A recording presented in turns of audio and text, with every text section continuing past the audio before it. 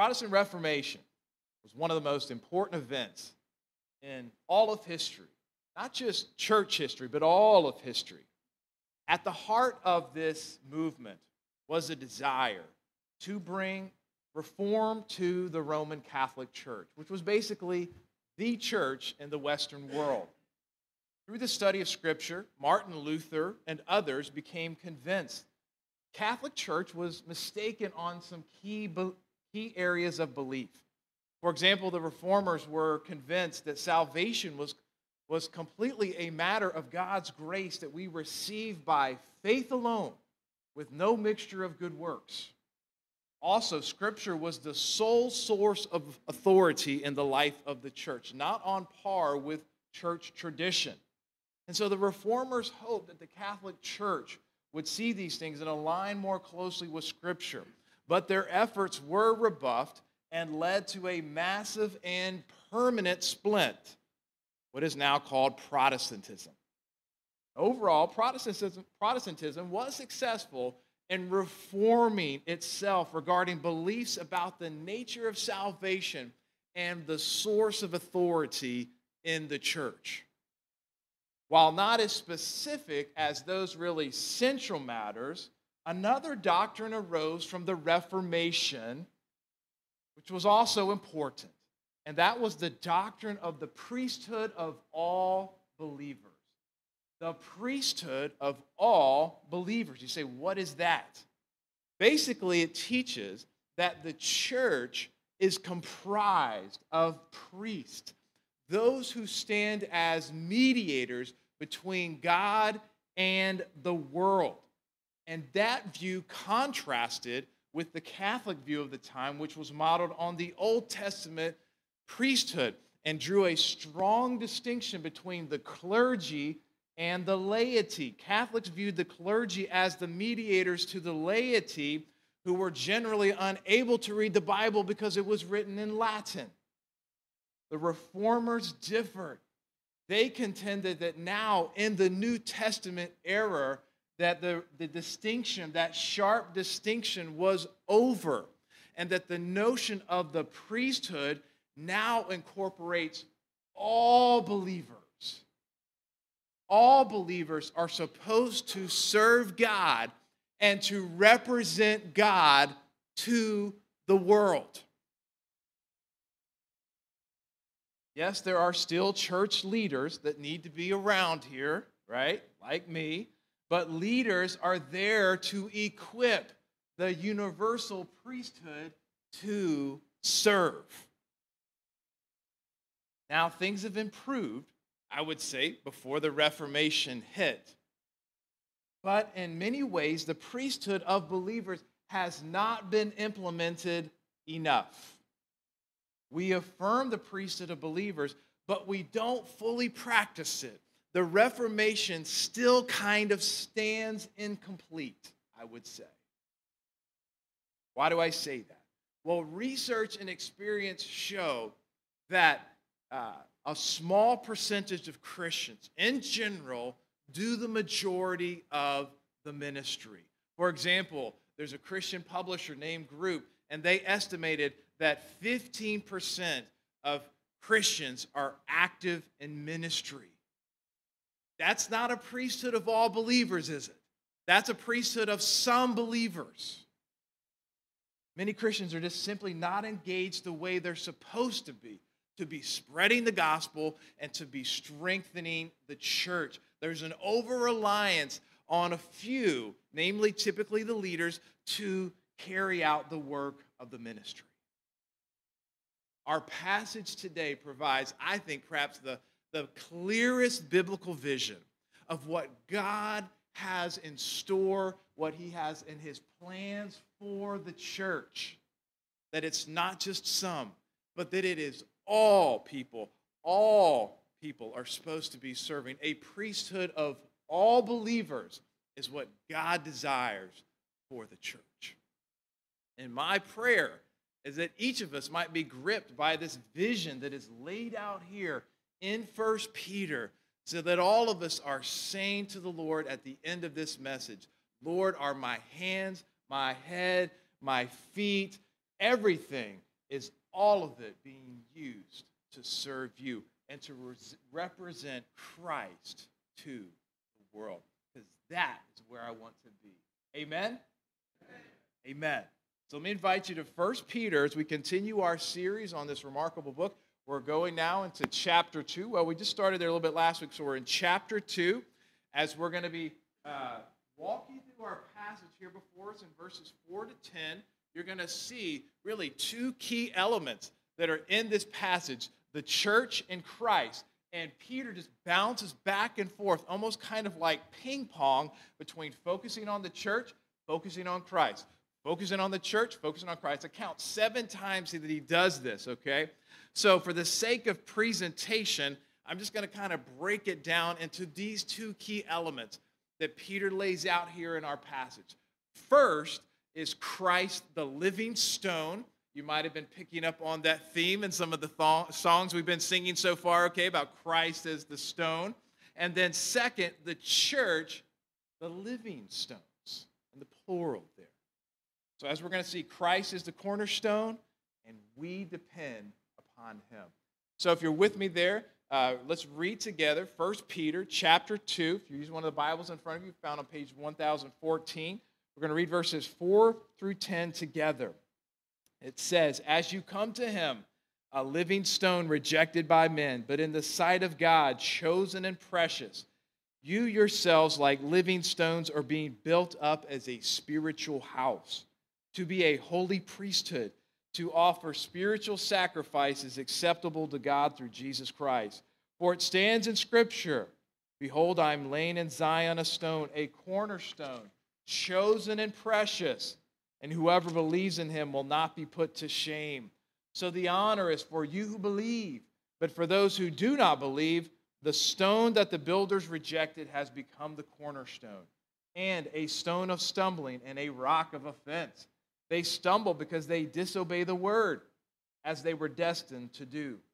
But you are a chosen race, a royal priesthood, a holy nation, a people for his own possession, that you may proclaim the excellencies of him who called you out of darkness into his marvelous light. Once you were not a people, but now you are God's people. Once you had not received mercy, but now you have received mercy."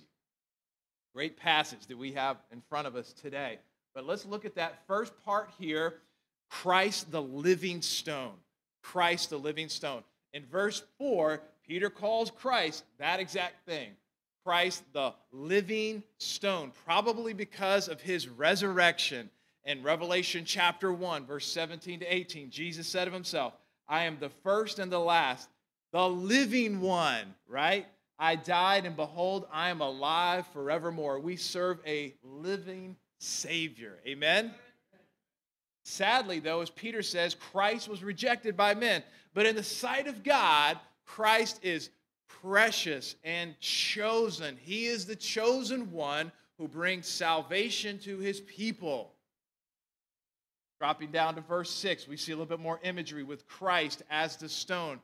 Let's read it again. "For it stands in Scripture, behold, I am laying in Zion a stone, a cornerstone, chosen and precious, and whoever believes in him will not be put to shame." So Peter here is quoting from the prophet Isaiah, chapter 28:16, applies it to Jesus. He calls Jesus the cornerstone.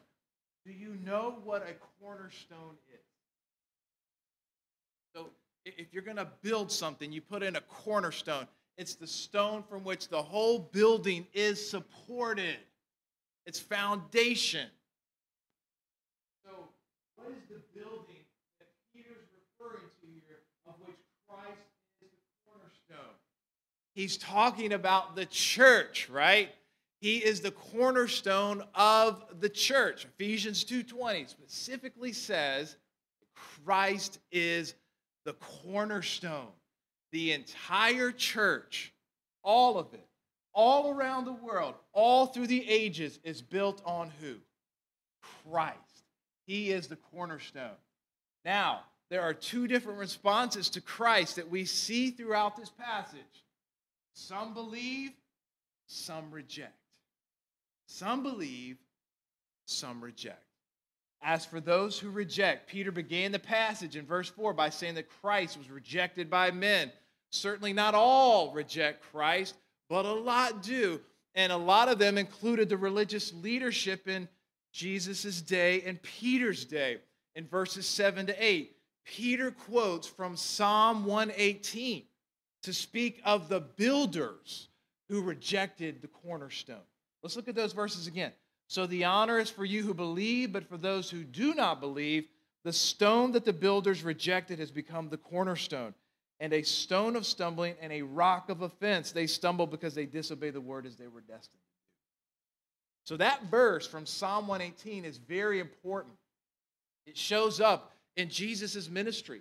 When he's having a debate with some of the religious leaders, he quotes that very verse to indicate that he was going to be rejected by them, but he would still be the cornerstone of the church.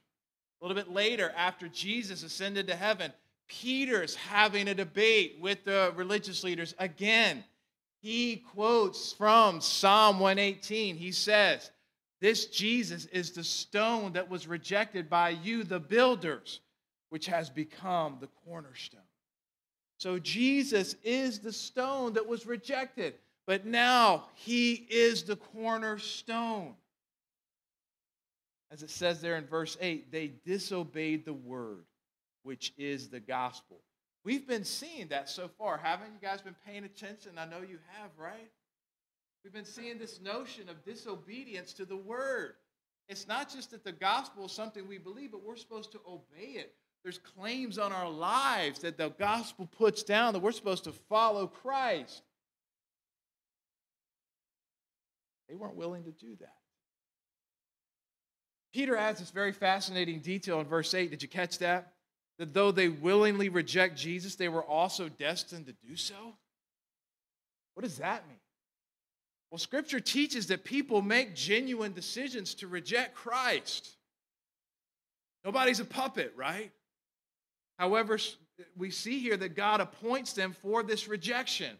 Here's some good words from commentator Tom Schreiner. He says, "Those who disbelieve stumble over their cornerstone, who is Christ. They stumble over Christ because they refuse to believe in him and obey him. People who stumble and disobey are responsible for their refusal to trust in Christ.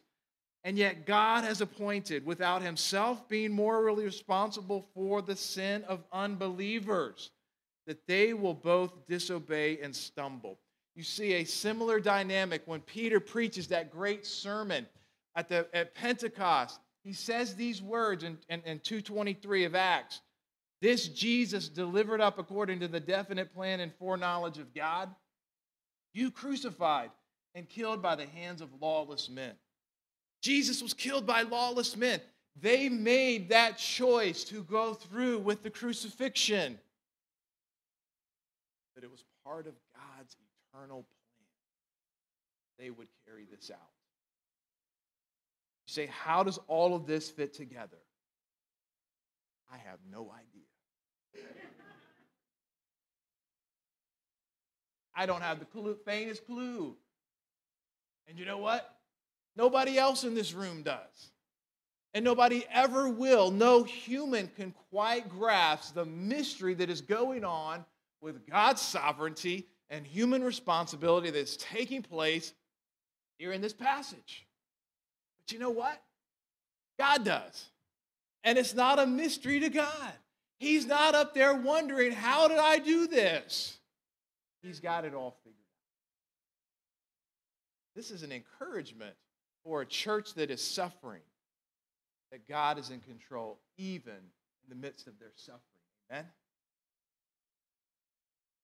Thankfully, that's not the end of the story. Not all reject him. Some believe, as it says in verse 6, whoever believes in him will not be put to shame. Since we believe in Christ, we will not be ashamed on Judgment Day. Why? Because Christ covers all of your sins. So no matter what you have done, friend, things that would be mortifying if we knew about those things that you're so ashamed of, things that you're so embarrassed of, horrible things that you've done, that grip you even to this day. You will not be ashamed because Christ covers all of those things. And before God, you are loved and embraced. No need for shame. But also, Peter also said something else. You will be honored in verse 7. Just as Christ was honored at his resurrection, so too we're going to be honored at our resurrection on Judgment Day. That's quite a thought, isn't it? You being honored by God in front of all of his people on Judgment Day. Resurrection and rewards. That's what I'm living for. Amen? Not the applause of men that fades quickly, but the reward of God, the honor of God. That is what we should be living for. Amen? So, friend, where do you fall today? Believe in rock, Christ, or do you reject him? Do you believe in him? You need to know him, and you need to know him as Redeemer, not as Judge. You're going to know him as one or the other. If you want to know him as Redeemer, Jesus tells you that you must turn from your sins, meaning that you see the gravity of your sins, that yes, it really does matter when we violate the law of God, and there's judgment that comes from that. We see from Scripture that we need to turn from our ways, and we also believe in Christ, but because of Christ, we have a way of forgiveness to wash away all of that sin, to be unashamed on Judgment Day, because God sees you as his child who's been washed clean of every single sin. Believe in Christ. Believe who he is, that he's God in human flesh who died for your sins, that you might be. You don't have to go through a class. You don't have to go through a ritual. You don't have to perform different deeds to be in this place. You just simply have to bow your knee before the Lord and believe in Christ.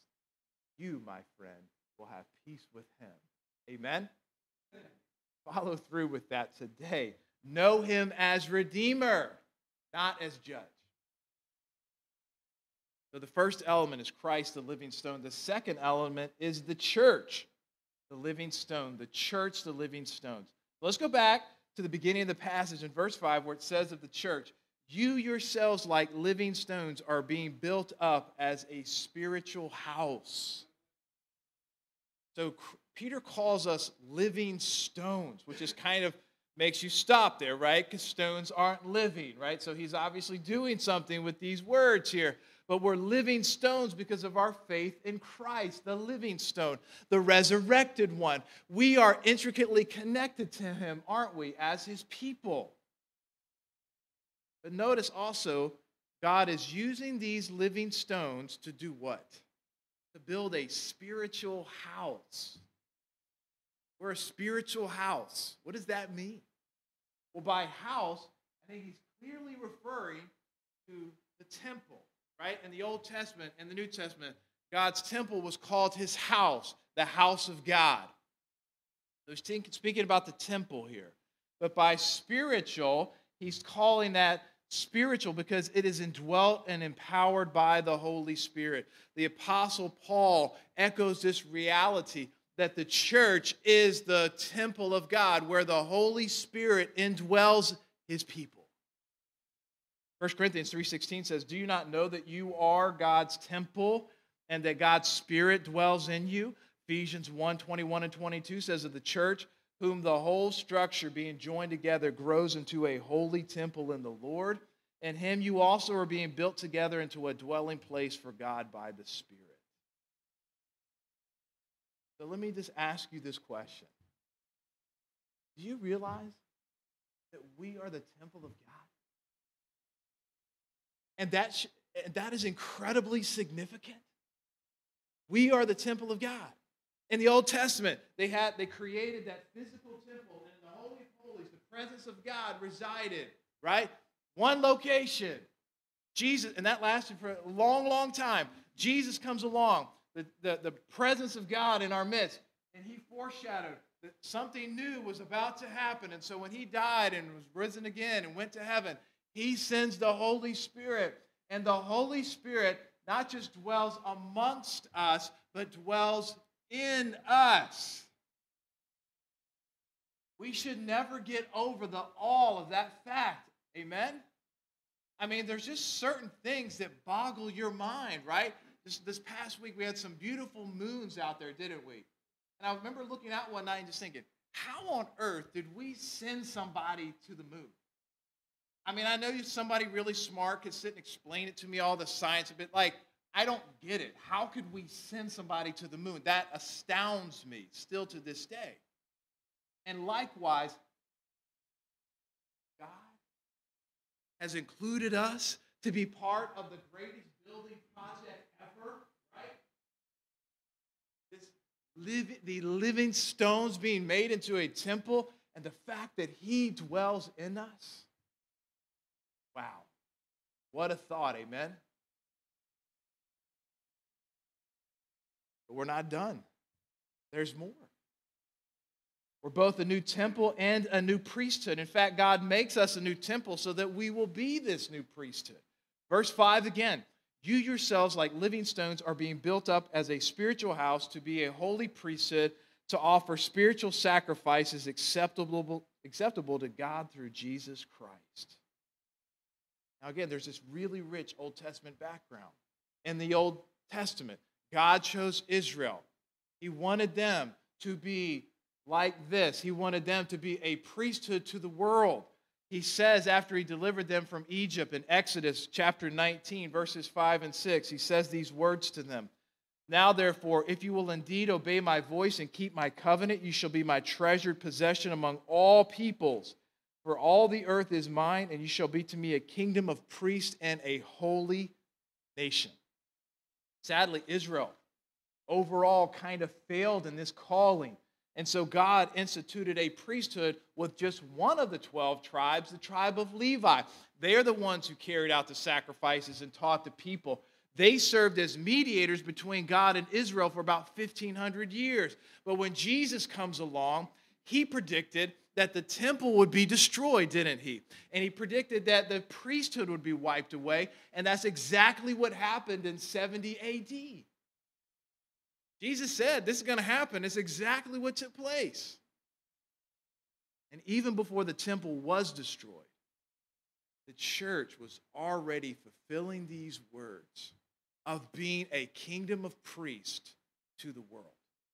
You see, it's not that there was anything wrong about the Old Testament system, but it has now been replaced with greater promises and greater realities that Jesus predicted and had fulfilled by His life.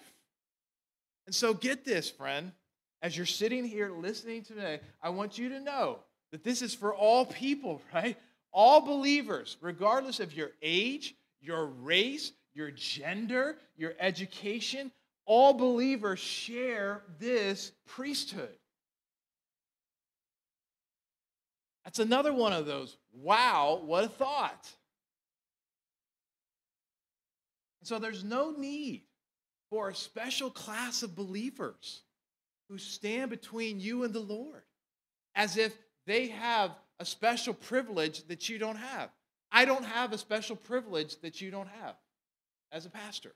I don't. I have a role in the church, but I don't have this. I don't have in my office, just in case you're wondering, I don't have a special phone. A red phone or something like that. I don't have that. I have the same that you guys have. We are a priesthood of believers. There is an important place for leaders to equip the priesthood, but the whole church is the priesthood. We all have access to God through Christ, and all of us are supposed to represent Him to the world. Now, in the Old Testament, the priesthood offered various grain and animal sacrifices. But as it says in verse 5, we offer spiritual sacrifices. What does that mean? Well, we know that we're not offering grain and animal sacrifices anymore because Jesus fulfilled all the sacrifices. So there's not a need for that. And so when He talks about spiritual sacrifices, again, I think what He's getting at is talking about the things that we do that are empowered by the Holy Spirit. And I think what He's getting at here is that our whole lives are sacrifices to God. We are living sacrifices. Friend, everything you say, everything you do is meant to be an offering to the Lord. Romans chapter 12, verse 1 says, I appeal to you, brothers, by the mercies of God, to present your bodies as a living sacrifice, holy and acceptable to God, which is your spiritual worship. In other words, Lord, our whole life is yours. And by the power of the Holy Spirit, I want to live that way. Be a representative of you. Hebrews chapter 13, verse 15 to 16 says that our words and actions are sacrifices. Through him, then, let us continually offer up a sacrifice of praise to God. That is the fruit of lips that acknowledge his name. Do not neglect to do good and to share what you have, for such sacrifices are pleasing to God.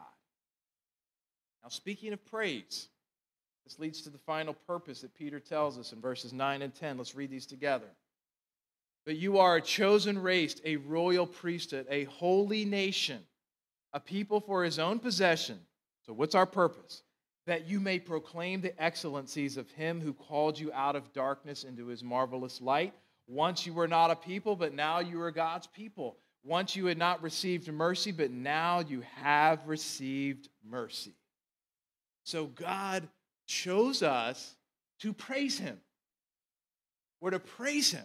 We're to praise him for who he is, and we're to praise him for his marvelous salvation now and for the rest of eternity. God is infinitely worth every single praise that we could ever offer to him. So, priesthood of believers, hear me out. When we gather here on Sunday, and you're going to like this, Sam, we should praise him, right? We should praise the Lord. And I'm grateful, just listening here this morning, I'm grateful that our church sings out. We should blow the roof off of this place. Not being loud for loud's sake, but because we have so many reasons to be grateful for what God has done in our lives. Amen? And so when we gather together here on Sunday and the music starts playing, our hearts should be stirred to want to praise the Lord. You can thank me later, Sam, for that.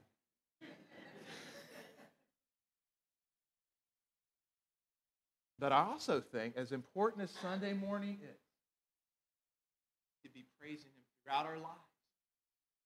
I realize that this week. I need to be praising God more just throughout the day. Praising him for who he is.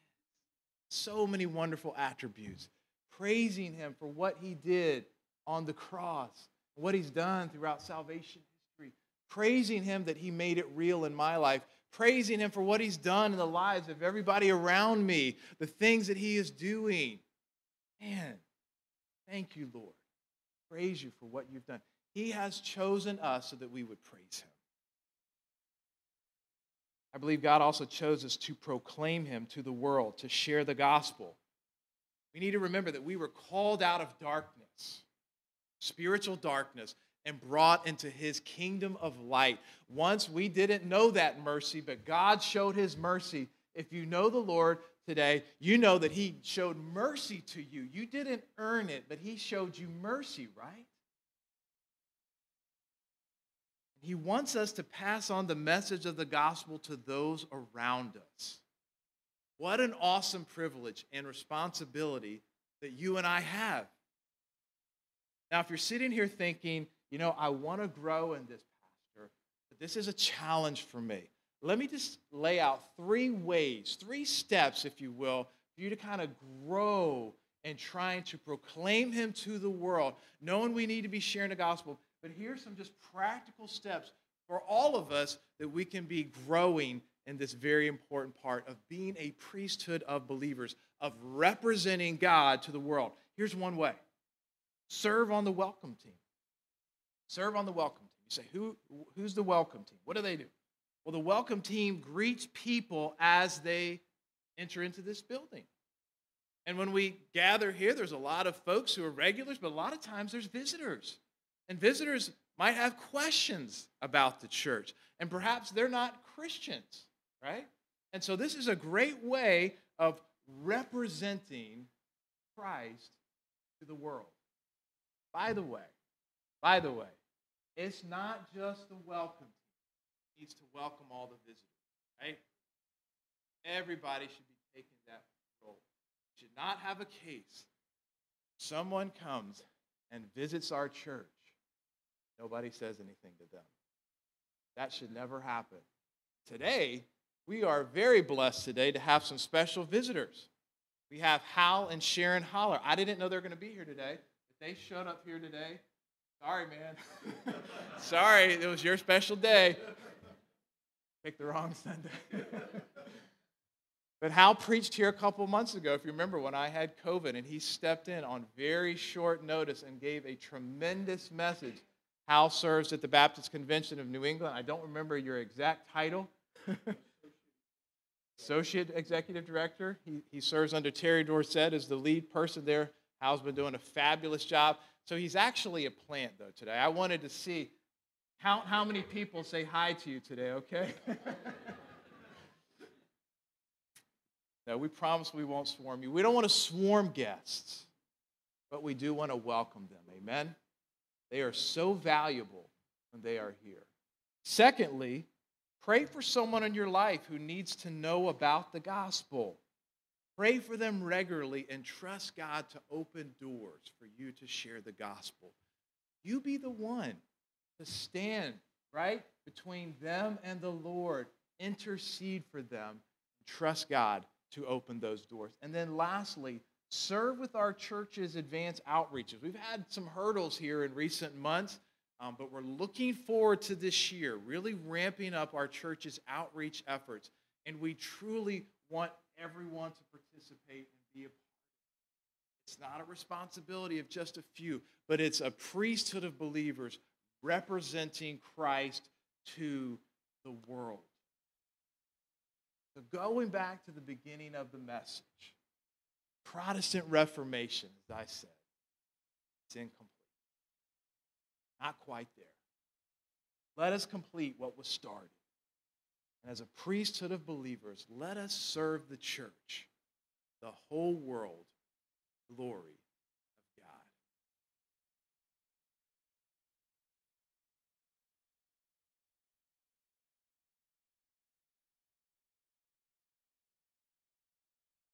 Lord Jesus, we thank you this morning. You are the living stone. You died and you rose again. Give us hope. We thank you how you are the fulfillment of all of these promises, all of these institutions we see in the Old Testament, the sacrificial system, the temple, the priesthood. You bring it all together. And we praise you for that. We praise you for the living hope that you bestow to us. We praise you, God, for taking us, making us part of this great building project that you're carrying out, living stones, constructing this spiritual temple, the people of God. Lord, we pray this morning that you would help us to know and to savor our identity as a priesthood of all believers. Every single person matters. All have gifts and abilities, background, experience that you can use to bring you glory and honor. We love you, Lord. We want to proclaim you to the world. Lord, for someone here today who's never placed their faith and trust in you, we pray today would be the day of salvation. Humble themselves. Want to know you as Redeemer, not as Judge, while the day of salvation is still available. May you work in hearts and minds today. We ask all of this in Jesus' name, and all God's people said, Amen. Amen.